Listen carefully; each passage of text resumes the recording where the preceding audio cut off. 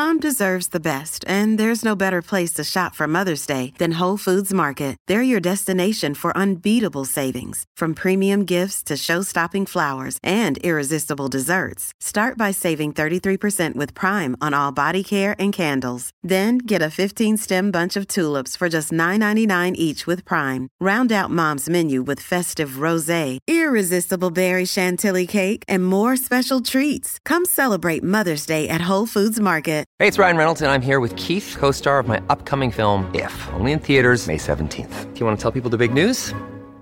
All right, I'll do it. Sign up now and you'll get unlimited for $15 a month and 6 months of Paramount Plus Essential Plan on us. MintMobile.com/switch. Upfront payment of $45 equivalent to $15 per month. Unlimited over 40 gigabytes per month. Face lower speeds. Videos at 480p. Active Mint customers by 531.24 get 6 months of Paramount Plus Essential Plan. Auto renews after 6 months. Offer ends May 31st, 2024. Separate Paramount Plus registration required. Terms and conditions apply if rated PG. Another day is here, and you're ready for it. What to wear? Check. Breakfast, lunch, and dinner? Check. Planning for what's next and how to save for it? That's where Bank of America can help. For your financial to-dos, Bank of America has experts ready to help get you closer to your goals. Get started at one of our local financial centers or 24/7 in our mobile banking app. Find a location near you at bankofamerica.com/talktous. What would you like the power to do? Mobile banking requires downloading the app and is only available for select devices. Message and data rates may apply. Bank of America N.A., member FDIC.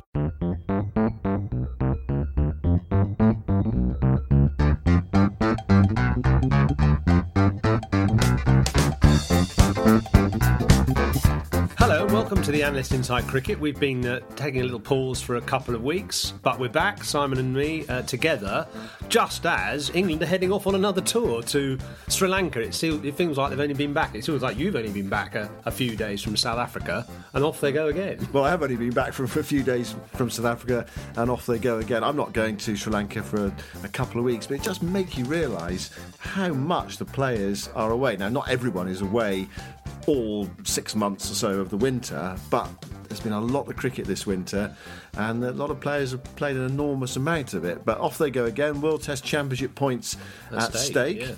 With England needing to, climb up that table and put pressure on the top two. They've slipped down to fourth place now, having climbed to third because of the New Zealand defeat of India. So we'll look at that series in a bit. And I suppose we should just also say, in a way, the fact that England are off again goes back to the podcast that I did a couple of weeks ago about the mental health of cricketers, and several of the people, the contributors to that programme, saying that it's the stress of constantly being away, constantly on tour, constantly living out of suitcases, and not only playing, but training with your teammates, being kind of under scrutiny, even on your sort of days when you're not actually playing.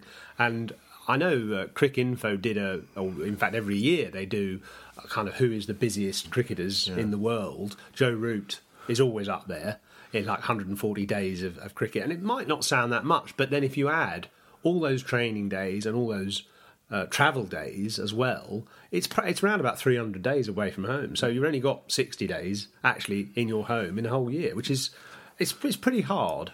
Yeah, 60 days of normal life a year. And even those days will be sponsors, assignments, selection meetings, promotional stuff.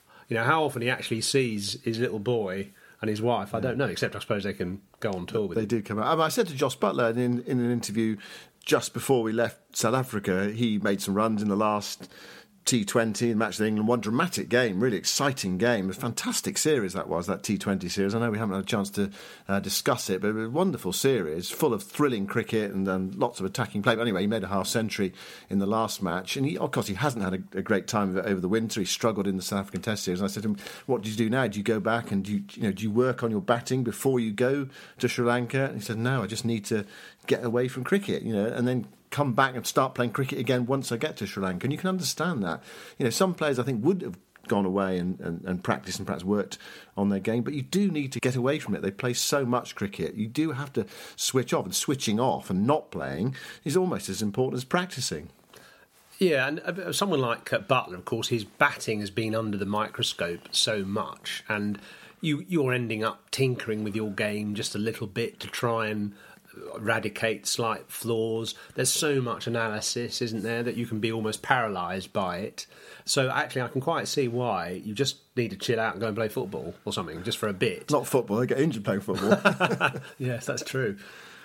But what they have done is they've given themselves a bit of time to prepare for the first Test match. Really sapping conditions in Sri Lanka. The first Test is 2 weeks on Thursday. England are arriving on Tuesday in Sri Lanka, so they've given themselves 2.5 weeks basically to prepare for the first Test match, which seems, I don't know, I thought about it really, but it seems like quite a long time to prepare for the first Test. It's only a 2-match series, of course, and vital games for them. You feel that Sri Lanka are vulnerable, but also they could be quite handy in their home conditions, definitely. And I think it would be a very different series from the one that was played last time, with perhaps the pitches not necessarily offering as much spin as last time. And the weather as well was absolutely appalling, wasn't it? In fact, the one-day series, I think, the weather was appalling when you were in Sri Lanka, wasn't it? It was raining all the time. Yeah, it rained obviously a lot. This is a different time of year, so the March weather should be decent in Sri Lanka. Well, it'll be fine in terms of dryness, but it'll be sapping. It'll be high humidity, really hot. I think Sri Lanka's the hottest place I've ever been. I agree.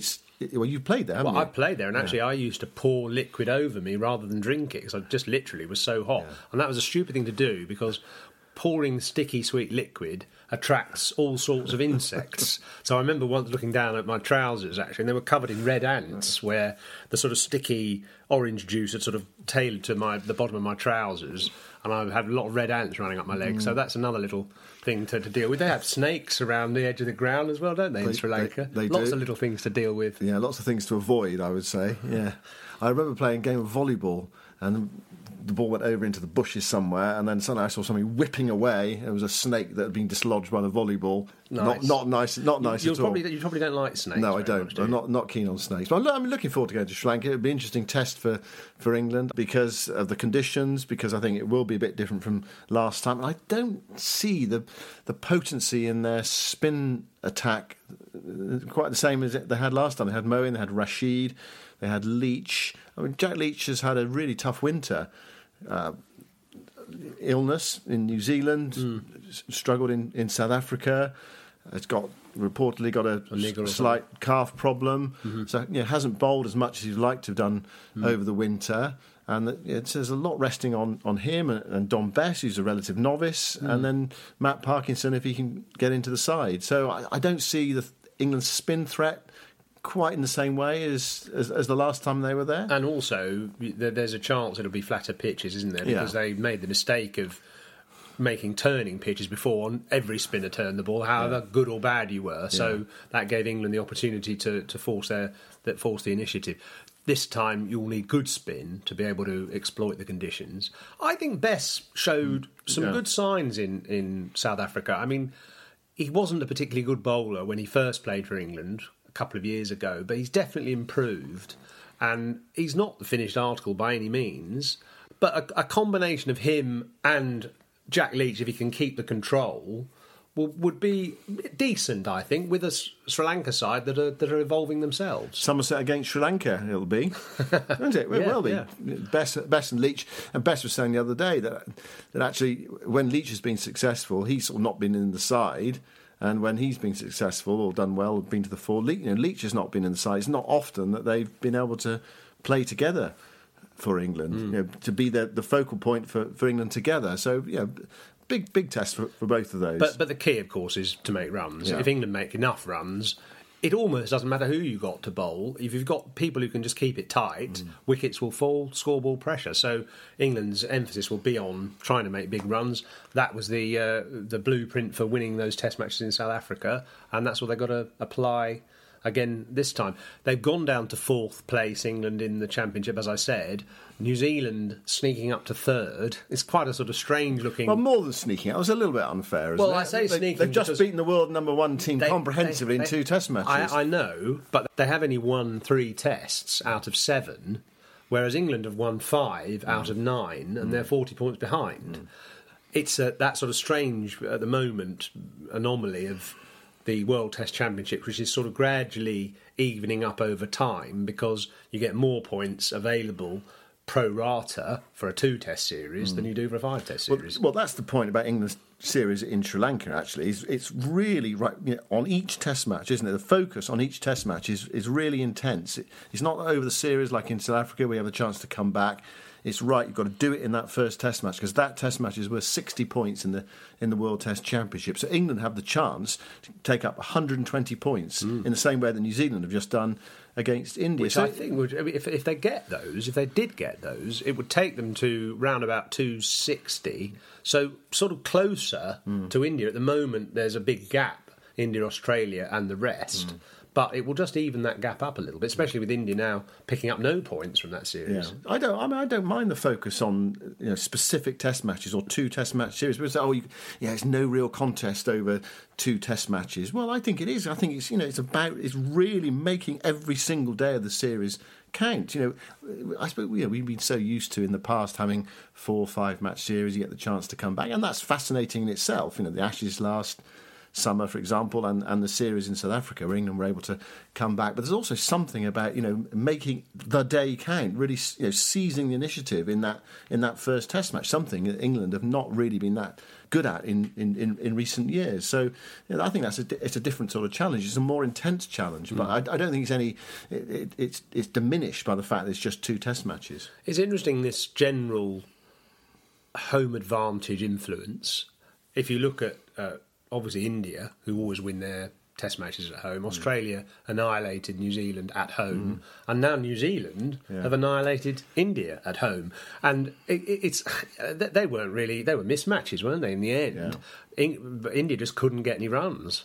Well, the pitch in Christchurch, I've been watching some of the pitch in Christchurch, it was green and it swung. Trent Boult today was getting the ball to swing. It was overcast, the pitch was green and it was swinging. Memories of that time when he bowled England out for about 60. Yeah. Or was it 80? 80 in 58. Auckland. 58, yeah.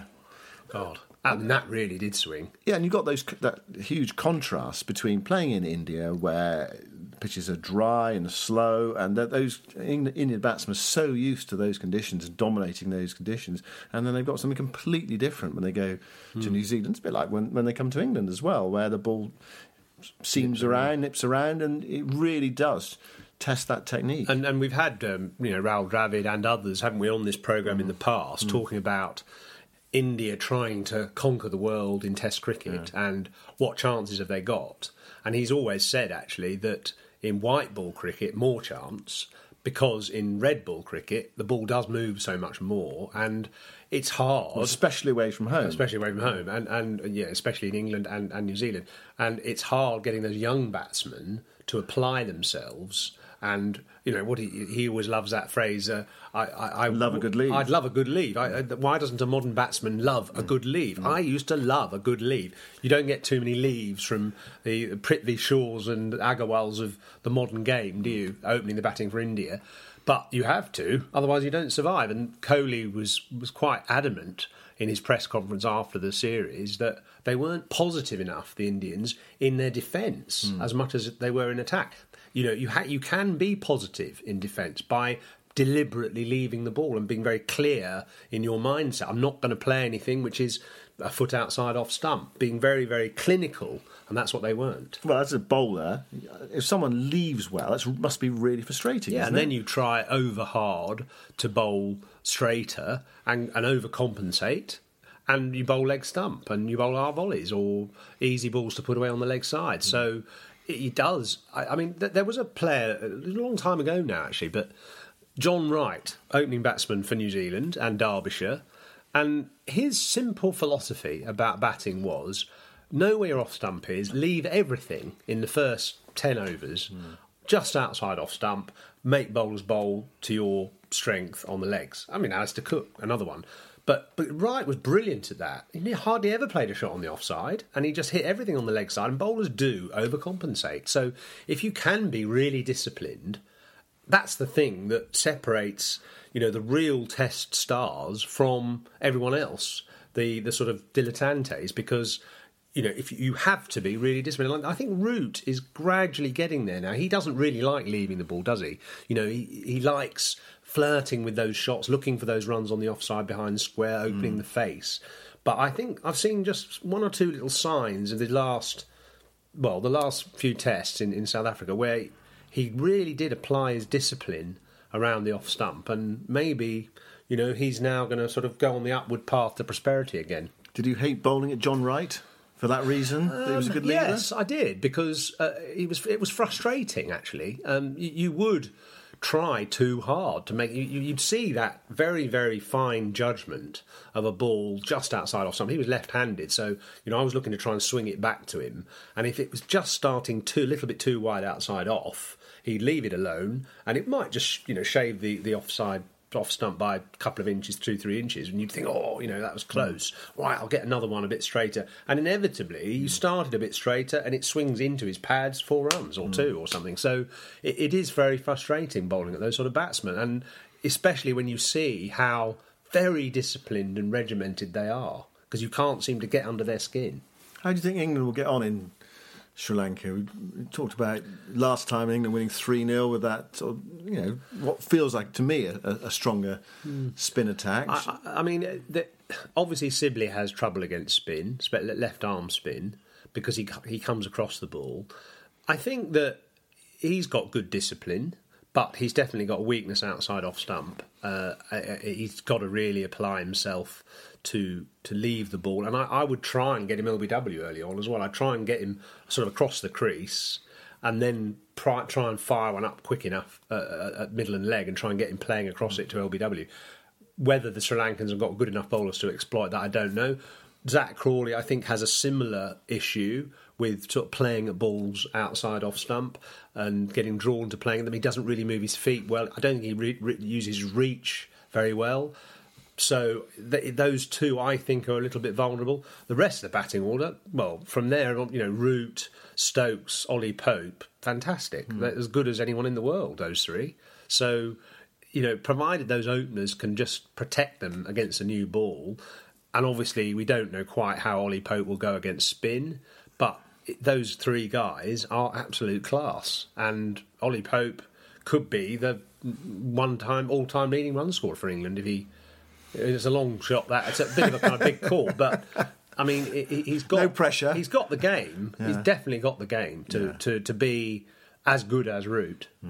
Well, he started extremely well, hasn't he? He's shown a lot of promise very early on. He's been picked at a young age, and generally speaking, those players that go on and play 100 Test matches, they often make their debut at sort of 20, 21. You don't see many people go on a really, really successful career who get picked at 25, 26. It's generally the class players are the ones that get picked young. The likes of Root and Cook and David you have Gower. to get picked young to make that quantity of runs, because if you're only starting at 26, 27, you've lost sort of 4 or 5 years of making maybe 500-600 runs in a calendar year, so you're going to be well behind the rest. I mean, I did a little bit of an analysis on the greatest run scorers of all time and when they scored their first 100, and most of them scored their first 100 in their first 5 to 6 innings in Test cricket, under the age of 23. Pope was the second youngest, I think, for England, wasn't he, to make 100? Cook was the youngest, and Pope was just a touch older than Cook when he made his first Test 100. So, very impressive. Big future. Yeah. Well, that's the men.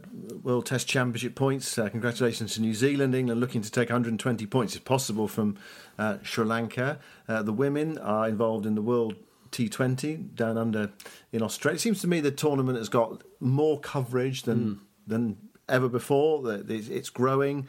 The interest is there. It's growing.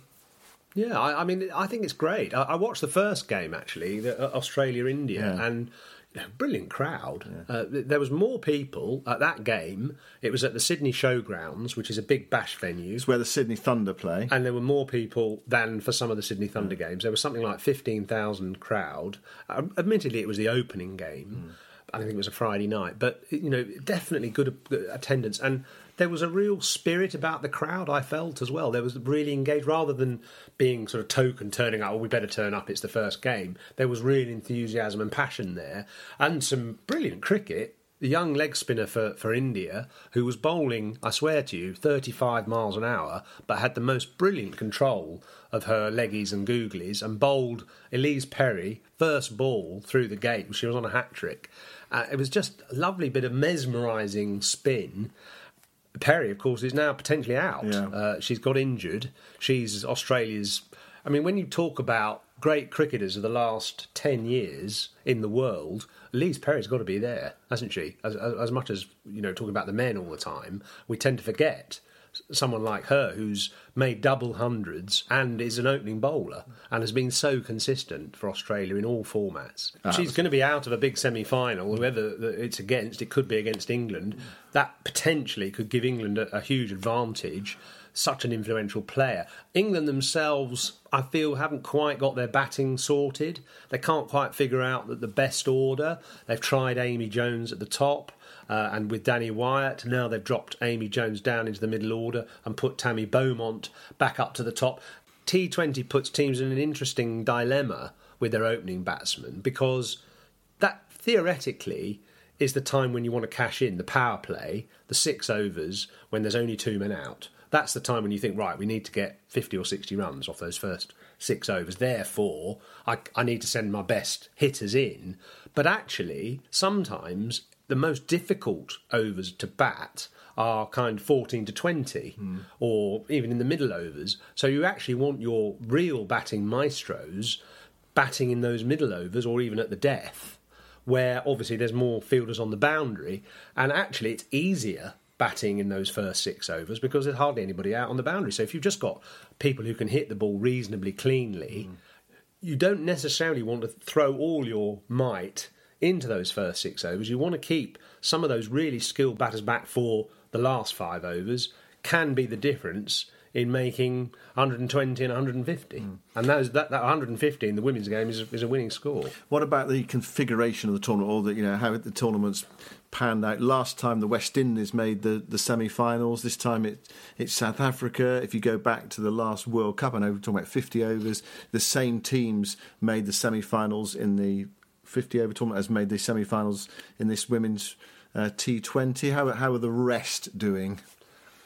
Coming up slowly. Pakistan definitely are better than they were. New Zealand, I'm surprised they're not in the semis. I mean, they're always a competitive team. They always have very good players like Sophie Devine playing in the Super League in England, who are always dominant. Rachel Priest as well. So, and they're fit. They're reasonably fit. I think fitness is quite a big thing in the women's game, becoming so more as it is obviously in the men's game. Spin also.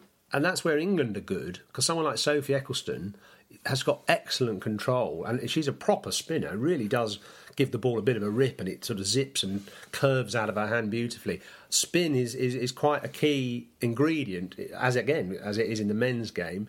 In the women's game, the spinners, the control of the spinners, especially on those slightly bigger grounds in Australia, is the key to it. I sense that there's a strong feeling for Australia to get to the final, so that the crowd at the MCG for the final next Sunday is a vast one. They've sold 50,000 tickets last I heard. I mean, they want to get it up as many as possible. Yeah. I mean, I don't know whether people are that partisan that if they've got a ticket in Australia and not in the final, they won't go. I don't know. But you sort of feel Australia probably need to be in the final, or it would help the tournament if Australia were in the final. And they should be, shouldn't they? Because they've got, I think, 100 professional women's players, whereas England have got 20 or something, and most of the other countries are about the same. So they've got a better professional structure, and let's hope actually for the women's game that Australia do get to the final, because they and India are probably the 2 best teams.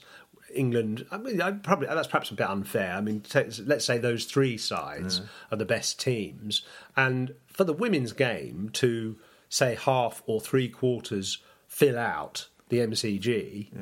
That is a real defining moment for women's cricket. Yeah. Well, don't forget South Africa. They did take down England I know. Earlier in the tournament. I think England lost that rather than South Africa won it, really.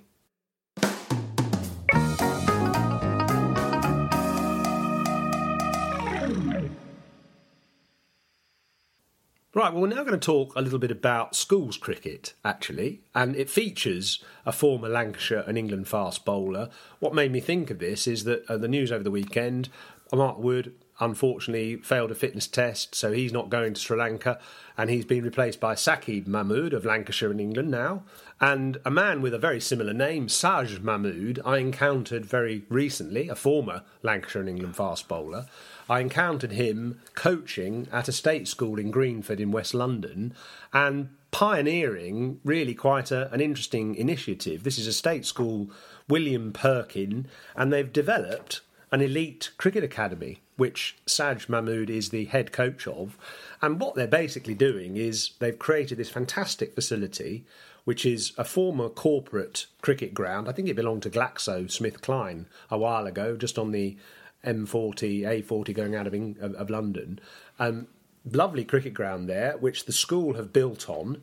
They've created a new school, with fantastic sports facilities, indoor school, 4G pitch for football and hockey and all sorts of other things, this cricket pitch and cricket nets, and they're focusing on creating this elite cricket academy so that you can actually do an A-level almost in cricket. You do obviously do academic subjects alongside, but they're actually tailoring the syllabus so that you do your subjects pretty much in the mornings, and you do cricket, all its ramifications, all the different departments of cricket, both batting, bowling, fielding, but also fitness, tactics, things like that, different seminars on different areas of the game in the afternoons, which is quite an inspiring idea, and something which they're hoping this school will catch on with other schools. I would love to have done an A-level in cricket. Yeah. And an O-level, and just play cricket all afternoon, every day of the year, summer, winter, whatever. Fantastic. And this is in a state school. This is in a state school, brand new school, been there about 10 years, I think. The inspiration for it is Keir Smith, who is the headmaster, who's just a cricket-loving headmaster who wanted to see more encouragement given to state school kids who hadn't got the opportunity to play all that much cricket. There's a lot of cricket clubs around the school as well who are making use of the facilities sort of at weekends or in the evenings. But the focus is on finding kids from primary schools, state primary schools, who haven't perhaps had the opportunity to play all that much cricket. Saj is going round sort of in the West London area, finding budding players, people who've shown interest, to try and tempt them into perhaps coming to William Perkin in the sixth form to do this specialist A-level. Saj Mahmood played 38 times for England, you might remember. Let's hear from him. The academy will just hit every single aspect of the game, and just the physical stuff and the tactical awareness, the leadership qualities. They can always take that. Not if they don't progress and play county cricket or become a professional cricketer, they can always take it into a working environment in whichever field they sort of choose to go into. So you're stressing kind of academics in the morning and sport/cricket in the afternoon, which is quite an unusual arrangement for a state school. Yeah, definitely. And to be honest, I wish I had that when I was a bit younger as well. A lot of the times you do school from 9 till 3 or 9 till 4, and then you've got to figure out a time where you can go and then practice, in this instance, cricket. And that could be like 7, 8 o'clock in the evening, whereas at this school, they're actually getting that within school time, which I think is brilliant, and it clearly works. It doesn't really affect the academic side of stuff. What are you finding in your time in primary schools in terms of sporting ability of the kids that you meet? It's quite limited. I've spoke to a few teachers in the year and a half that I've been here, and a lot of them I've said, what do primary schools teachers normally do for sport? And the one came up with that they just go for a walk for an hour, which is not really improving anything other than just a bit of walking. So for me to go into primary schools, and we've got another a rugby coach at the school and a football guy at the school as well, for us guys to get into primary schools and just deliver specific sports and technical side of stuff at a very basic level, I think it puts them children in a very good place. Again, hand-eye coordination, just to understand the game at a basic level for when they come into secondary school. I think it's a fantastic place for them to be. Also, not many people speak about that. Obviously, it's a team sport, so it's not just the skills you learn technically. It's how you then can work in a team environment, what you need to do to succeed in a team environment, and you're giving them sort of softer skills that they can then take away from sport and use in the wider life. You said you wished you'd had that yourself when you were younger. So what was your sort of cricketing experience in primary school and that age? Primary school, non-existent, if truth be told. Even though it was a long time ago, it was non-existent. Secondary school, we played fixtures. Coaching-wise, again, non-existent at all. I come from a state school as well, and there was no coaching whatsoever. We'd do a bit of football in PE, and then we'd have a cricket fixture on in the middle of the week, and that was about it, really. So I think what the school and especially Keir's got this massive vision of bringing cricket into the school. I think it's fantastic because it just allows state schools to then have access to that sort of stuff, and hopefully if we can do this well and grow it nicely, we can then be an example to other state schools to just sort of roll this sort of programme out. So that's Saj Mahmood, the head coach at William Perkin Elite Cricket Academy. He's sharing a flat with Ajmal Shahzad, another former England fast bowler who's now the MCC head coach, and together they're looking out for the next young talent in London. They have a bit of a tie-up with the MCC and Middlesex and the women as well. So the women and girls are going to use the facilities at William Perkin on a Sunday, which will give the Middlesex women a bit of a sort of headquarters to kind of develop their game. It's interesting though, wasn't it, hearing Saj saying there that he goes around the schools and asks them what sort of sports they're doing, what PE they're doing, and some of them are doing walking, and that classifies as sport. Yeah. It's quite depressing. It is. I mean, my experience of it with my children is that if you want to do sport, it all has to be done outside of school. My children have been in the state system, and you have to join a club. You have to whatever it might be, whether it's swimming or netball or athletics. Those are sports that they did. You have to go outside of the school. There's a bit in school, but not that much. And in fact, if I think back to my own school days, which I know is pre-war almost, but primary school, my dad was the person who got us to play. He used to come to pick us up, and it was a great advantage having a father who didn't do a sort of regular job.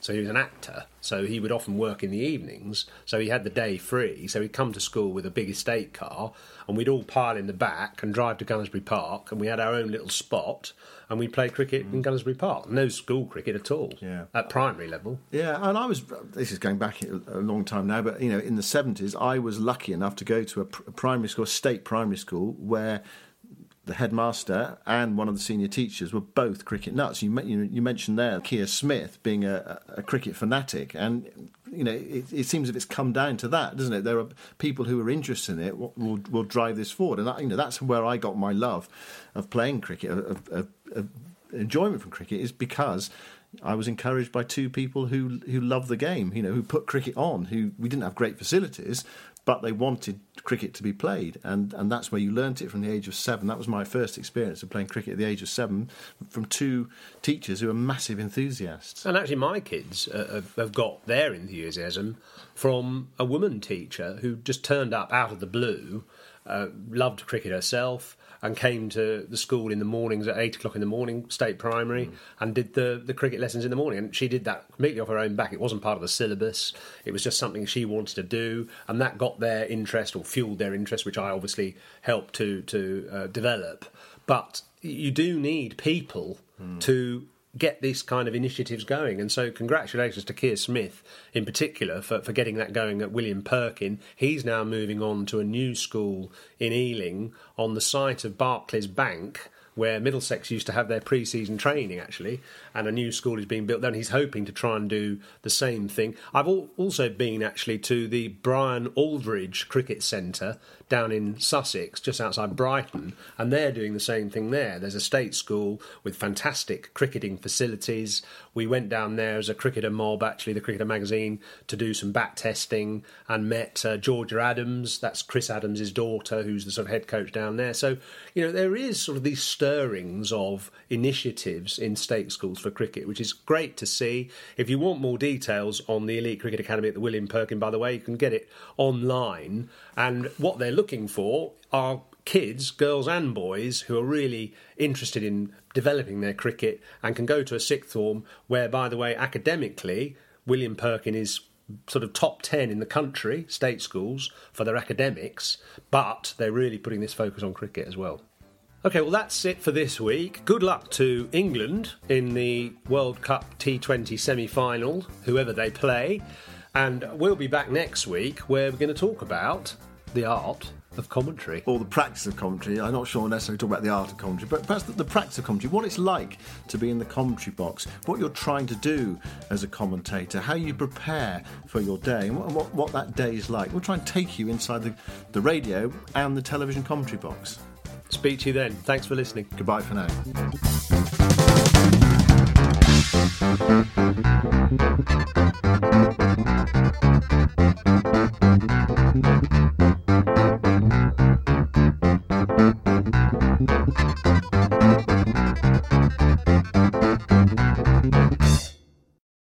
Sports Social Podcast Network. It is Ryan here, and I have a question for you. What do you do when you win? Like, are you a fist pumper, a woohooer, a hand clapper, a high fiver? I kind of like the high five, but if you want to hone in on those winning moves, check out Chumba Casino. At ChumbaCasino.com, choose from hundreds of social casino-style games for your chance to redeem serious cash prizes. There are new game releases weekly, plus free daily bonuses, so don't wait. Start having the most fun ever at ChumbaCasino.com. No purchase necessary. VGW Group. Void where prohibited by law. See terms and conditions. 18+.